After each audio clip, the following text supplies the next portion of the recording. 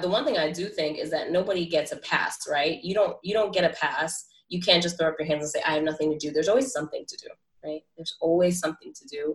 And it could be so simple as educating yourself, helping others, opening doors for others. You get to decide your level of commitment to it. But I think that, we all have a role to play in that, big or small.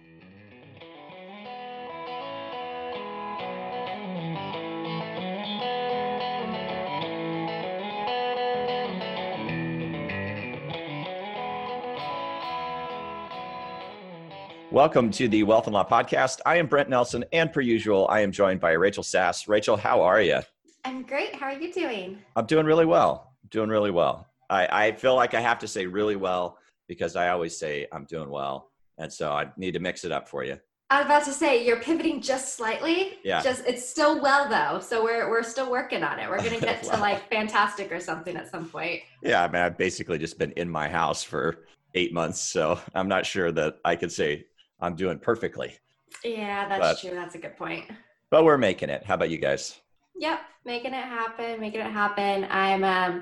I'm just in the DIY mode again. I don't know what it is. This is what happened in 2020. It was the beginning of 2020 that I was in the DIY mode. And at the end, I just kind of spittered out. So I'm back in it. And I think we're finally getting a table saw. So cabinets galore are coming my way. So we will see what happens the next couple months. I'm excited.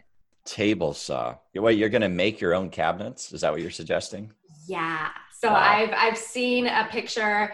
I was actually watching QVC one day. It was like their Christmas episode, and they had these beautiful cabinets in the background that were all decorated. I'm like, those are the exact cabinets I want. And so they've got like barn doors on it, and I want them to be a specific size to fit in our dining room. They would have floating shelves above it. So I've got the picture. I don't know how to actually execute it. That's where my husband, the engineer, comes in. And then he actually cuts everything for me. But yeah, it's going to get there. Wow. That is extremely interesting. So a little slight story. So a few years ago, I had a similar conversation with my spouse, and she's like, I want to build a table. And I was like, well, we don't know how to build a table. She's like, well, I still want to build a table. I was like, I don't know if you really know how. And she's like, I'll show you. And she did. She just built a table. So hey. It is possible. And if you need somebody to sort of like doubt you so that then that can get your competitive spirit going, apparently I'm the guy. All right. Doubt me on these cabinets. That's okay? Right. So whenever you're thinking about it, just be like, that guy, he's the worst. And he said I couldn't do it. I'm going to show him. Show Brent. I'm going to have some show him. Fabulous cabinets in the next 3 to 6 months, because it's probably going to take a real long time to get it right. Yeah. Well, that's cool. Very fun. Yeah. Well, we should probably do a podcast as well. So today we are lucky to be joined by Anna Njayakonte. Anna is a financial planner in New York and is somebody that we really admire, and we thought we could have a really fun conversation with. And so, Anna, thank you very much for joining us. Thanks so much for having me. It's a pleasure to be here. And I have to say, just hearing this conversation, I admire anybody who can deal with it, power tools. I am not the person that is adept at power tools. I'm not either. I'm probably like the least manly man on the planet in that way. I have none of those skills. Zero. I'm working my way up. I got the drill mastered. I did that the other weekend when we did our rollout shelves in our cabinet. So I think you just got to take the big step, and table saws next, right? Ooh. Might as well. Bravo. Anna, for the like 3 people in the world who don't know who you are, can you explain who you are? Yeah. So I am the CEO and founder of Dare to Dream Financial Planning. So, I work primarily with women of color that are entrepreneurs and are really seeking to build wealth and really change the trajectory of their family, right? And so, I'm a traditional, well, actually, I won't say I'm traditional. I'm non-traditional financial advisor that uses a lot of the traditional tools that our industry has. I'm a certified financial planner, and I've been in the business about 10 years. I started my career doing, I would assume, a lot of things that you all are very familiar with, trust and estate work, and like working with ultra high net worth individuals. And I left about 2 years ago. I was last at RBC Wealth Management. I left about 2 years ago to start my own firm so that I could really break the mold and do things the way I wanted to do them. Yeah, we get that. We get that. We came out of a big law firm, and big law firm is probably somewhat like big bank.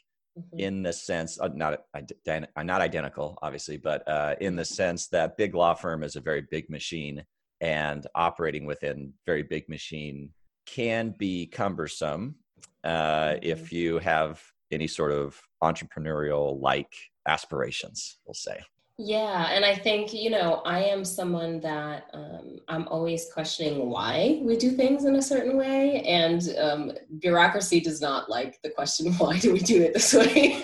So, the fact that I wanted to, serve people in a non-traditional way, I think just wasn't going to be a great fit. And frankly, also, I'm incredibly impatient, and you need lots of patience to to work in big corporations. So it just was better that I went and did my own thing, and I can be impatient all I want. Yeah, you can only be impatient with yourself now. Exactly. So what has that process been like then, in terms of building your own practice, building your own business? Because you're not, you're saying that you're mentioning that you're kind of serving entrepreneurs as your clients, but you yourself are an entrepreneur. So kind of what has that experience been like for you? Yeah, it's definitely been eye-opening. I will say it has taught me a lot about myself. It's an emotional roller coaster, up and down. What am I doing? But I waver between the high highs are like, yes, this is amazing, I'm doing great. And then, I alternately will question my direction in life based on the series of weeks I've had.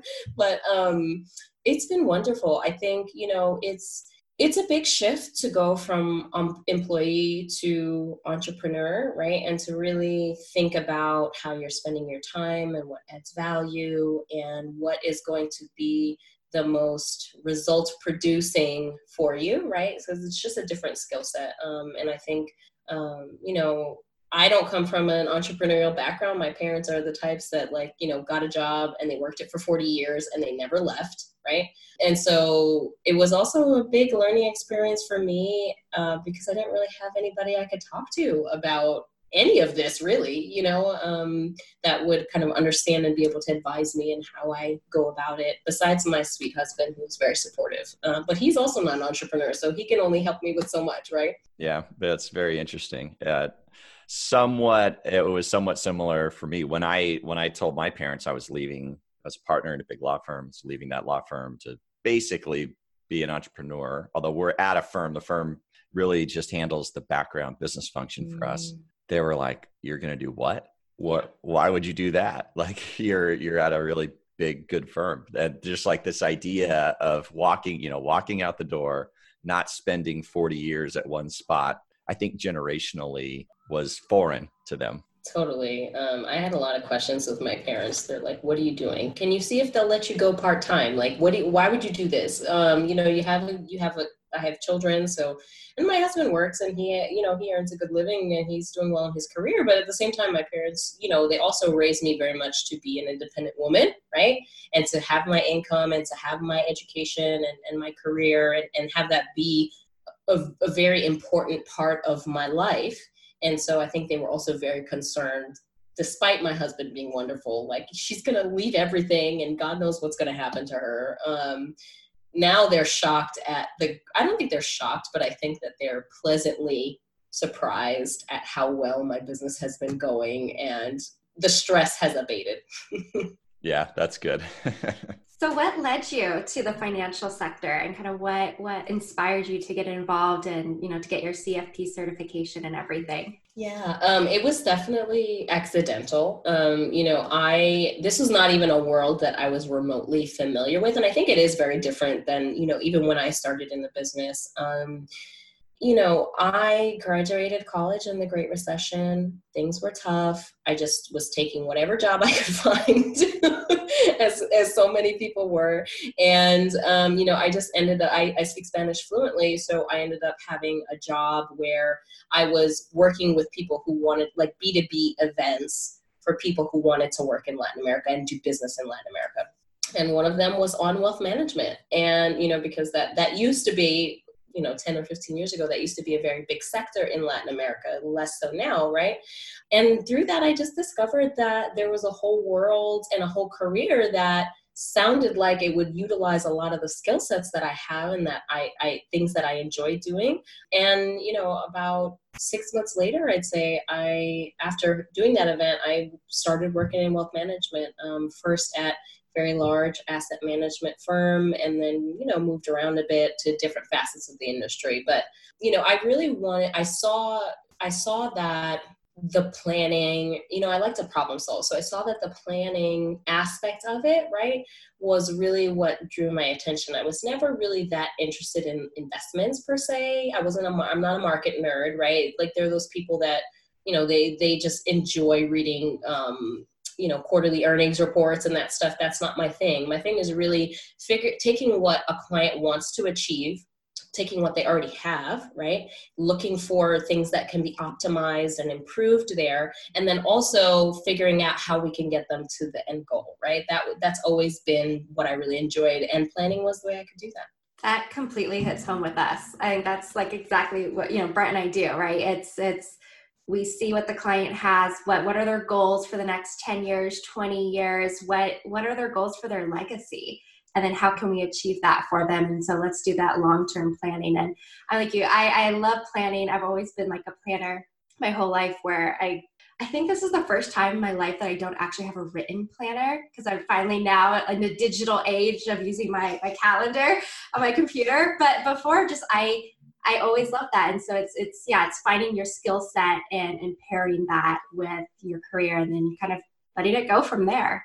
Yeah, totally. And I think some of the best things in life come when you're just open to potential, right? So that's how it ended up. Very cool. So one thing that we've kind of been tiptoeing around vis-a-vis kind of our professional lives and what we do for our clients is just helping clients to build wealth from whatever starting point they happen to be. And everybody's at a different starting point. So sort of in your mind, Anna, what do you think are the keys to helping clients to begin to build wealth, again, regardless of where they are as a starting point? I think so much of it translates regardless of, wealth level, right? What I find is having a focus and having a concrete sense of what you're trying to achieve is oftentimes the most valuable, right? So if you look at, some of the most basic struggles that people have, if, they're not particularly wealthy, but they're trying to, save well and for their future. If you don't know why you're saving or investing or why it's important for you, and you don't have concrete goals, I think then you just end up kind of flailing and not making much progress, right? Even on the higher wealth level, my previous employer, we didn't work with most of our clients were between 10 and $20 million net worth, right? Those are very wealthy people.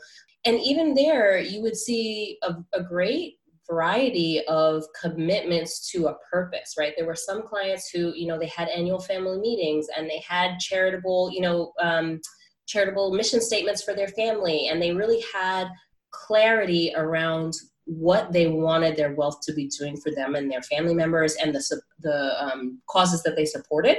And I found that they were the ones that were most successful and also just had the most success in terms of transferring the wealth to their children, right? So all across the board, it's the having the focus, the why, and the driving factor. And then from there, you can really get to optimizing, creating different types of structures or investing in different types of accounts and, tax planning and all of those kind of really important things that are valuable that we do. But if the clients doesn't have the clarity on what they want and why they want it, then I find that they just don't make much traction.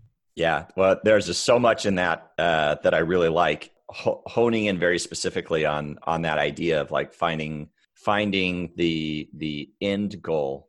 To me, it just seems so important for, as you point out quite rightly, I think like wherever somebody is starting out, like finding that end goal. Until you find that end goal, or until we see clients who find that end goal, as you say, they flail, right? They struggle to find a course that makes any sort of sense, that's rational. And it tends to be that they just sort of bounce back and forth depending on what their emotional response to one event or the other happens to be at the moment. Is that pretty consistent for you, or are we on an island? No, 100%. I'm nodding vigorously for those of you that are not seeing this video, but I find that is when people get really distracted by the new hot thing, right?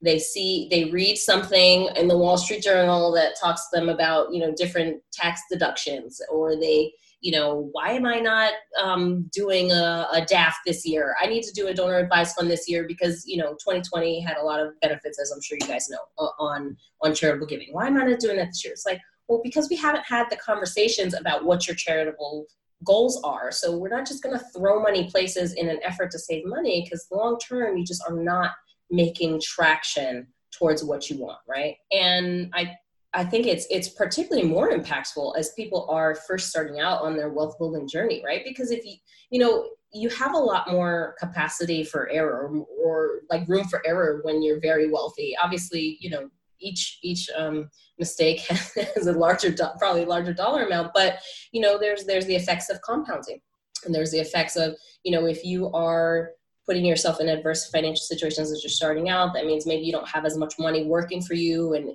growing for you for your future, or whatever it is that you're trying to achieve. Yeah, and I again totally agree. Lots of really good tidbits in there, and I think the one that really resonates, at least for me, in terms of, again, what I see for our clients, is just this idea of understanding what it is that you're doing in that year, and then how it fits into the broader picture. So like you brought up the charitable giving. So I'll have clients come to me and they'll say, yeah, we want to do charitable giving. I'm like, that's fantastic. So how much do you want to give to charity? Well, we don't know. Well, do you want to just write a check to charity and be done with it? Or do you want to say, give them money and you retain an annuity stream off of that, or vice versa, give the charity an annuity stream, you keep the back end? And like, we don't know. We have no idea. It's like, well, you have a vague idea of what you want to do. Now we need to really kind of refine it down and be very, very specific about the thing that you want to do. And then once we've refined it down and be very specific about the thing that you want to do with charity, all of a sudden the power of giving dollars to charity is meaningful, and it can have the effect that clients want. But until they've really kind of narrowed in on the exact thing they want to do, even kind of having this concept, say, of giving to charity from year to year is just not getting, it will not get them to the goal. That's the endpoint we were talking about. It won't get them there until they've kind of gone through the whole process. And I feel like that's where advisors like you or professionals like us and others are really adding the value for clients year to year, and trying to figure out what they want to do year to year, and then trying to figure out how does that fit into the bigger picture. Totally. What I do with my clients is we do an overall statement of financial purpose, right? And that starts with having a why, right? What is it that you're trying to achieve with your life? Like, forget about finances, right? What is it that you're trying to achieve with your life? And then that is going to inform the goals that you set, and then all of the strategies that we're going to do. Like, the strategies we'll get there, but you have to have the clarity on the why and the what before I can tell you anything. Because just like you mentioned, I can give you dozens of ideas of how to achieve what you're trying to achieve, but I need to know what that is, and have you make sure that you've thought through it concretely, before we can start making any changes. Absolutely. And I think too, what you said earlier, Anna, about involving the younger generations, right? If you've got this generational wealth going on, if you want to keep it going, if that's one of your family goals, getting those younger generations involved. We see so many clients who, they've in their lifetime, they are the earners. They're the ones who've really generated this wealth, and they don't want to talk about it to the children or the grandchildren because they don't want it to corrupt the children. And I understand that point completely. But to keep it going, you need to involve the young. We always think we need to involve the younger generations early to let them understand what this money is. Let them understand what the family mission statement is, like you said, so then they can keep it going and not just one day have tens of millions of dollars fall into their lap and then they have no idea what to do with it. Let's start to teach them about the money now, so then your goals can continue down the family lineage. Yes, absolutely. And I find the irony of that is that a lot of times by not having the conversation, they do end up corrupting the children, I think it's like, you wouldn't anticipate that, but I find that, then the heirs are stunned and shocked and really, they haven't thought about it, or maybe they knew they would get something, but they didn't know how much and in what form. And so maybe their finances are not even set up to appropriately receive that money. All right. So one of the sort of subtexts also that we're teeing up here, I think, is just how generational wealth as it exists today, I'll say, not necessarily saying this would apply on if you looked at like an individual to individual basis, but this is more as a broader proposition, how generational wealth actually, at least statistically, tends to fall on racial, social, economic lines, and why that is. And so, just sort of curious about your thoughts of, first of all, why that is. That may not necessarily be proscriptive, but just sort of descriptive of why that is. And then maybe we can talk a little bit more about the proscriptive side of how that happens, how you change it. Does that make sense? Or am I teeing that up clearly enough? No, it's totally clear. There are a lot of conversations about like the racial wealth gap, right? And I find that the simplest explanation goes back to compound interest, right? So if you generation upon generation have a base to build on, even if it's slim, right? Even if your parents don't leave you very much, we have populations in this country, especially like African Americans, the descendants of slaves, right? Compound interest has actually been working against them, right? And so there's generations to catch up on, right? Because, of a lot of discriminatory practices in terms of laws, we talk about redlining, you talk about predatory lending, all of these kind of things, specifically mostly around housing. I think that and property ownership, that is really the basis of that. But the reality is that there's a whole swath of the population, whether their family has been in America for generations or is even more recent, that does not have a solid base to build off of, right? Because of these external factors partially, or sometimes, just like me, I'm first generation American. My father arrived in America with a suitcase. He was 24 years old. He had to do it on his own, right? And I don't fault him for anything at all. Like, I think he's incredible considering where he started and where he is now, right? But that meant that I didn't have a real base to build off of, right? So it was really just, you have less of that compounding time, right? And as we all know, right, as you start to build wealth and save and invest, you think about it on a personal level, the early years are not very, you just don't see that much progress. It's only after a lot of time that you start to see a lot of progress, right? And continued effort and adding on to the progress that you've made thus far. And I also think, even more people with newer roots in America, we're still subject to a lot of, predatory lending and really discriminatory like banking products that have been happening up until very recently, are still happening. You see like payday loans and title loans and those kind of things are disproportionately targeted in lower income areas. And that's not just on a racial line, that's just really a socioeconomic lines, as we had talked about. But the whole byproduct of all of that is that we're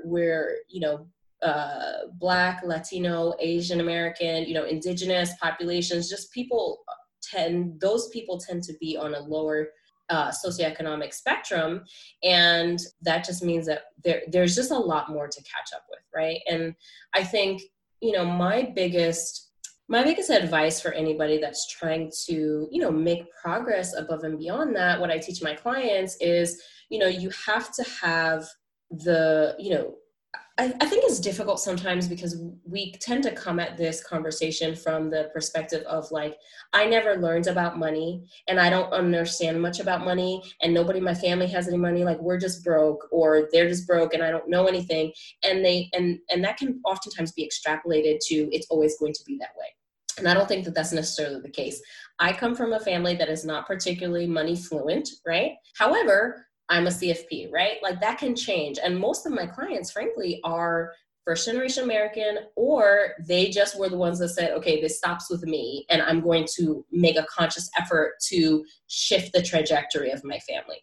And I think the first step is really just the education, taking and not beating yourself up over not having that knowledge, right? Just saying, okay, I'm just going to go out there and learn. And I think secondly, like having that strong why applies in this situation too, because it's that much more difficult to build wealth and stay focused and stay on track when you don't have anyone to consult with, right? That can give you advice. I talked about that in terms of business, but even in personal finance, like I could never ask my parents about what type of investments I should get or what I should put in my 401k. They had no clue. And, I think you just have to have that fortitude and that strength and that commitment to the end goal in order to keep yourself strong, because it's going to feel very isolating and lonely, I think, which thankfully due to social media, I think is shifting quite a bit. Yeah. Okay. So let me kind of try and break down some of the really good tidbits you had in there. And I'm sure I'm going to miss some because that was really good. So one of the things that you mentioned was compounding interest.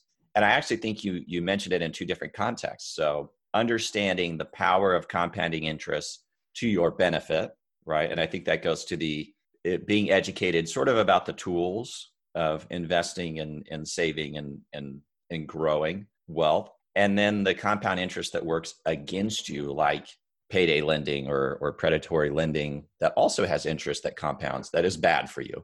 And understanding the distinction between the two and why one is so toxic and one is so fertilizing for the growth of investments is really important. And there's a relatively, in the lawyer world, a relatively famous attorney named Jonathan Blotmacher. And the Jonathan Blotmacher comment is, after, of course, sifting through a bunch of studies, that the single most powerful thing on the planet in terms of building wealth is tax-free compounding interest. There's nothing else that is more powerful than tax-free compounding interest. And of course, nobody's been arguing with him because, of course, that's right.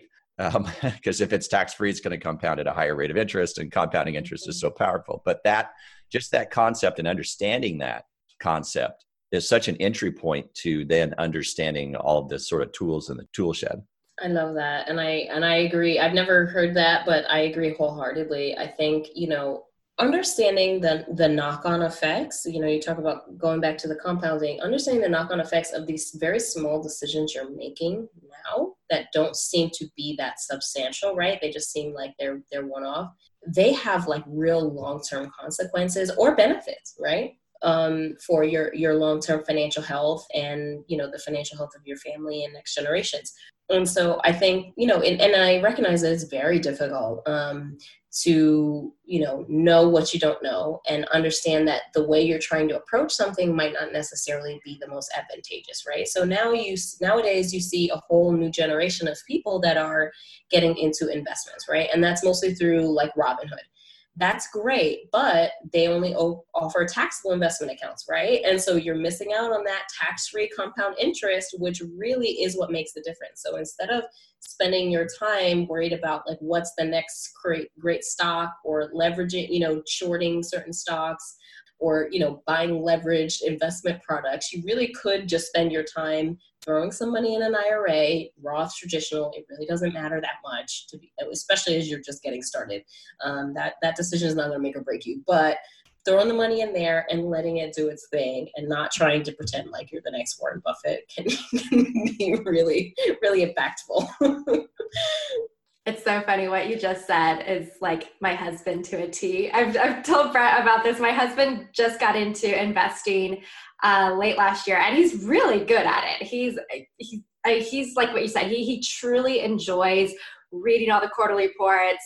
I mean, he's listening to all the podcasts. He's doing everything. I don't even know all that he does because he just loves it so much. But there's the simple things that you can do, right? And for someone who is, like you said, at that very base, I just want to start building wealth. How do I start doing that? There's so many little simple things you can do. You don't have to jump right in and get the Robinhood account and start day trading all day long. There's little tiny steps that you can make to start doing to get the snowball effect going. And then once you start, it's getting that confidence, right? Like, oh, I finally do have a Roth IRA. Great. Okay, look at this. Yay, I'm doing something. All right. How about I start maxing out my 401k at my work now? All right, I'm doing this. Do I have some credit card debt? Yeah, I really should start paying that off. Let's get the highest interest rate. And you really start seeing those effects of, okay, I'm doing it. And in today's world, I feel like being money savvy and kind of knowing how to be the most efficient with your money and build wealth, I think it's in right now. It's a hot thing. It's all over social media, I see. And so because of that, it's really easy to learn. You know, in the age of I can YouTube anything, there's a podcast for everything these days. You can make it so that you don't just have to go grab a book and start reading and figuring this stuff out. There's so many different ways to learn about it that you can get started just in that little small area and then really go from there. Totally. And I will say that, I think for anybody who is sort of in that first crop of people in their family or from their town or whatever that really is aiming a little bit higher, I think that there's this feeling of like desperation, which I understand. Like I have lost time to make up for, right? Like I don't have margin for error, or I'm doing this not just for me, but I'm doing it for my parents or my siblings or whoever, right? And so rushing means that you make mistakes, right? And then you're kind of, once again, going back to how we kind of started this conversation, you end up flailing between a whole bunch of different things and not actually making much progress. Whereas if you kind of do the slow and steady, well, it's boring. And in the first few years, you're not going to see much progress, right? If you do the things like you were saying, Rachel, I think you just end up seeing that much more traction.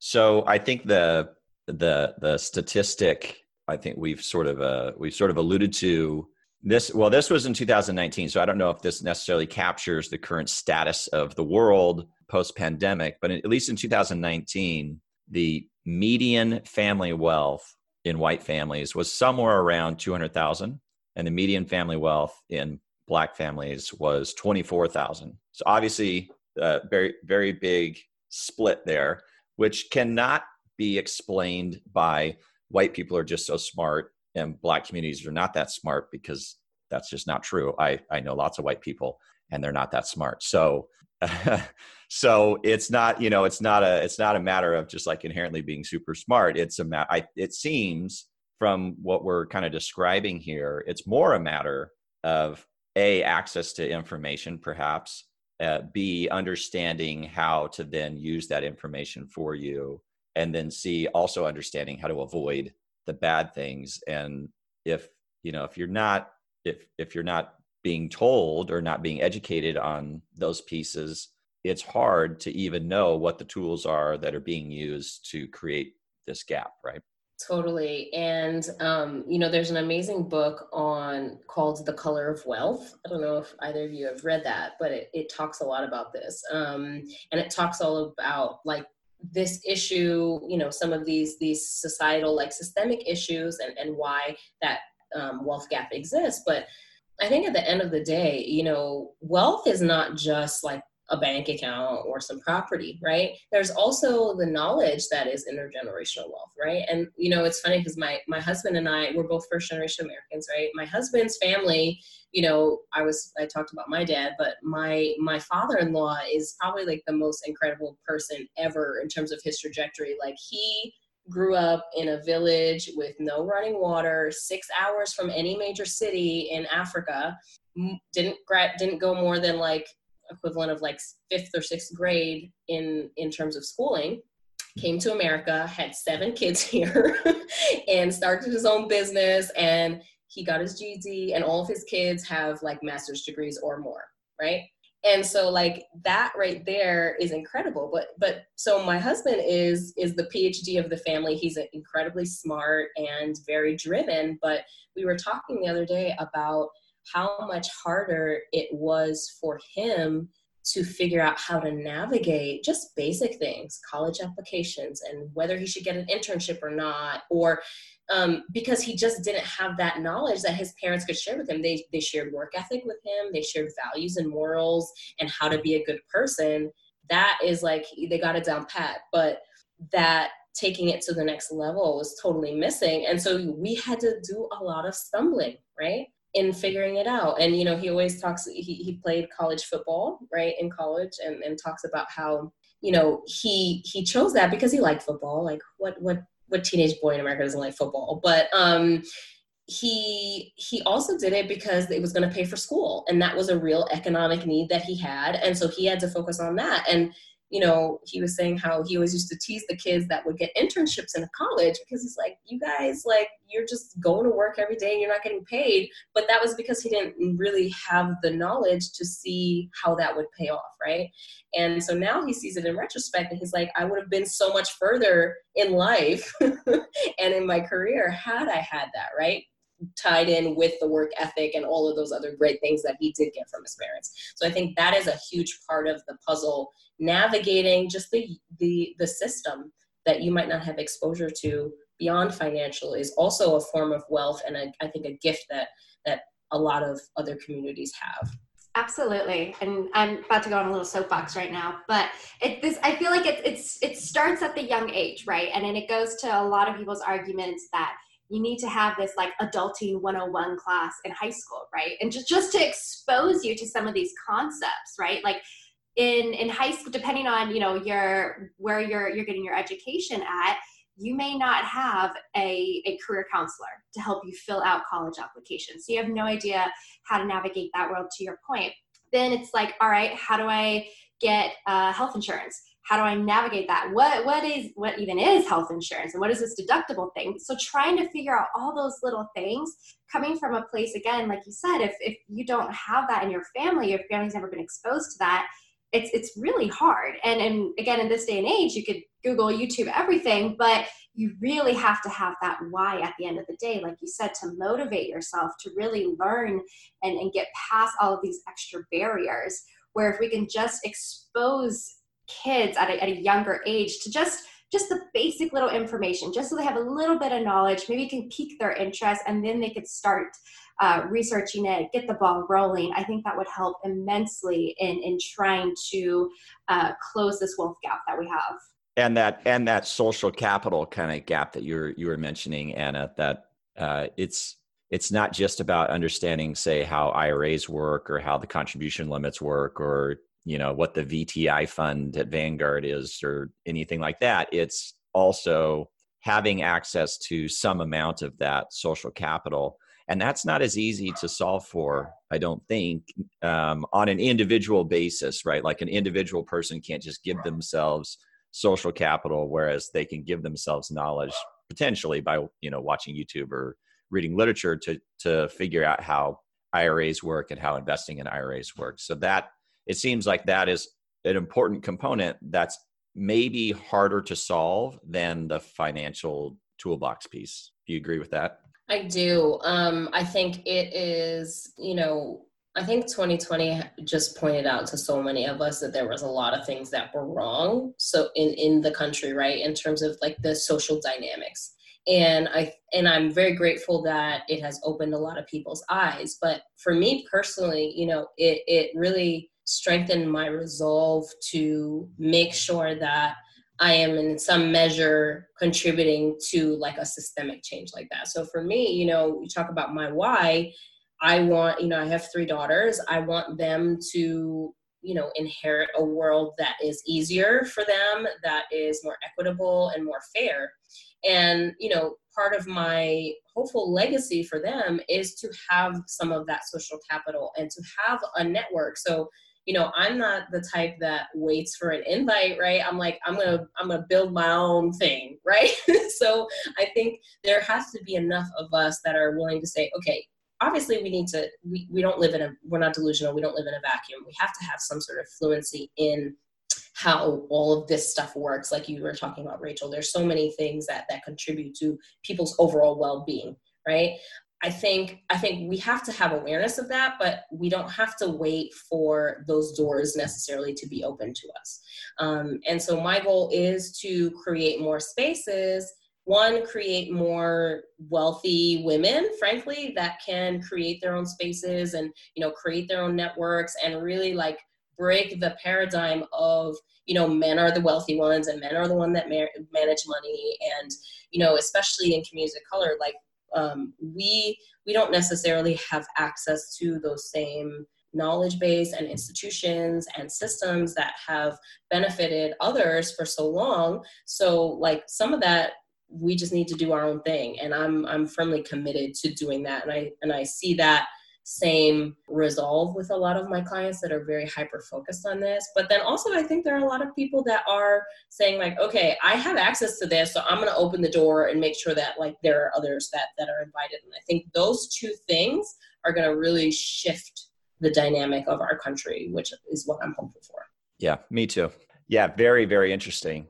I think if I'm capturing what you're suggesting correctly, and obviously correct me if I'm wrong, Anna, but there's a certain amount of introspection of looking at yourself, and then a certain amount of just like looking at everybody else and understanding like, yes, there are things that each individual can do if they're a driven person like you are, and then understanding contextually like if that works for you, that you can reach out and also help other people, because maybe not everybody has the level of self-motivation that you have, but that doesn't mean that they can't succeed either, right? It just means they're in a different place. It's a friend of ours, Eugene George, would put it as money stories. Everybody has like a different emotional attachment to money, or a different sort of historical story that relates to money and wealth. And so everybody's coming at it from a slightly different perspective.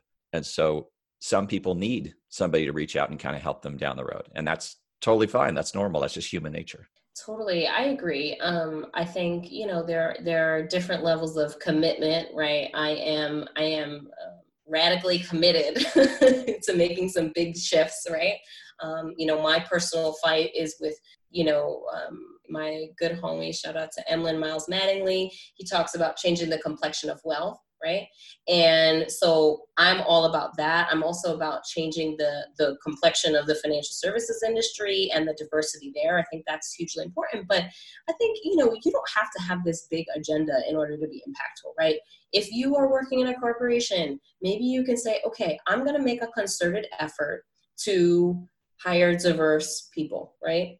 Or even just give kids an internship, right? Or fight for your interns to be paid, because that means that you're going to get a more diverse candidate base, because, a lot of kids, me included, could not really afford to have unpaid internships. The times I did have them, I would go to internship in the day and then I would work at night, because that was the only way I could make it happen, right? And I did that all summer just to make ends meet, right?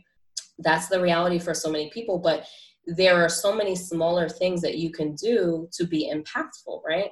But the one thing I do think is that nobody gets a pass, right? You don't get a pass. You can't just throw up your hands and say, I have nothing to do. There's always something to do, right? There's always something to do. And it could be so simple as educating yourself, helping others, opening doors for others. You get to decide your level of commitment to it. But I think that, we all have a role to play in that, big or small. All right. Well, I certainly appreciate that. And I think we'll leave it there, but it's such a pleasure to chat with you, Anna. We could not thank you enough for spending time with us and sharing your knowledge with us. Thank you so much for having me. This is a pleasure. I'm always happy to talk about, generational wealth and building wealth and the best ways to go about it, because I'm a bit of a wealth nerd, I guess, if I can coin that term. You got it. We'll give it to you. So should folks want to reach out to you, how do they find you? Yeah, so my website is daretodreamplanning.com. In terms of social media, you can find me mostly on Twitter or Instagram at ANJIEKONTE.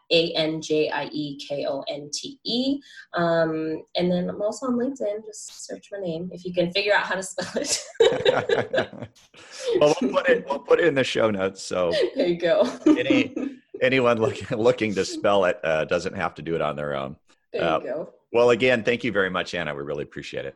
Thank you so much. This was a pleasure. If you're enjoying what we're doing with the podcast, please subscribe and follow us on social at Wealth and Law, and follow our blog, wealthandlaw.com. See you there.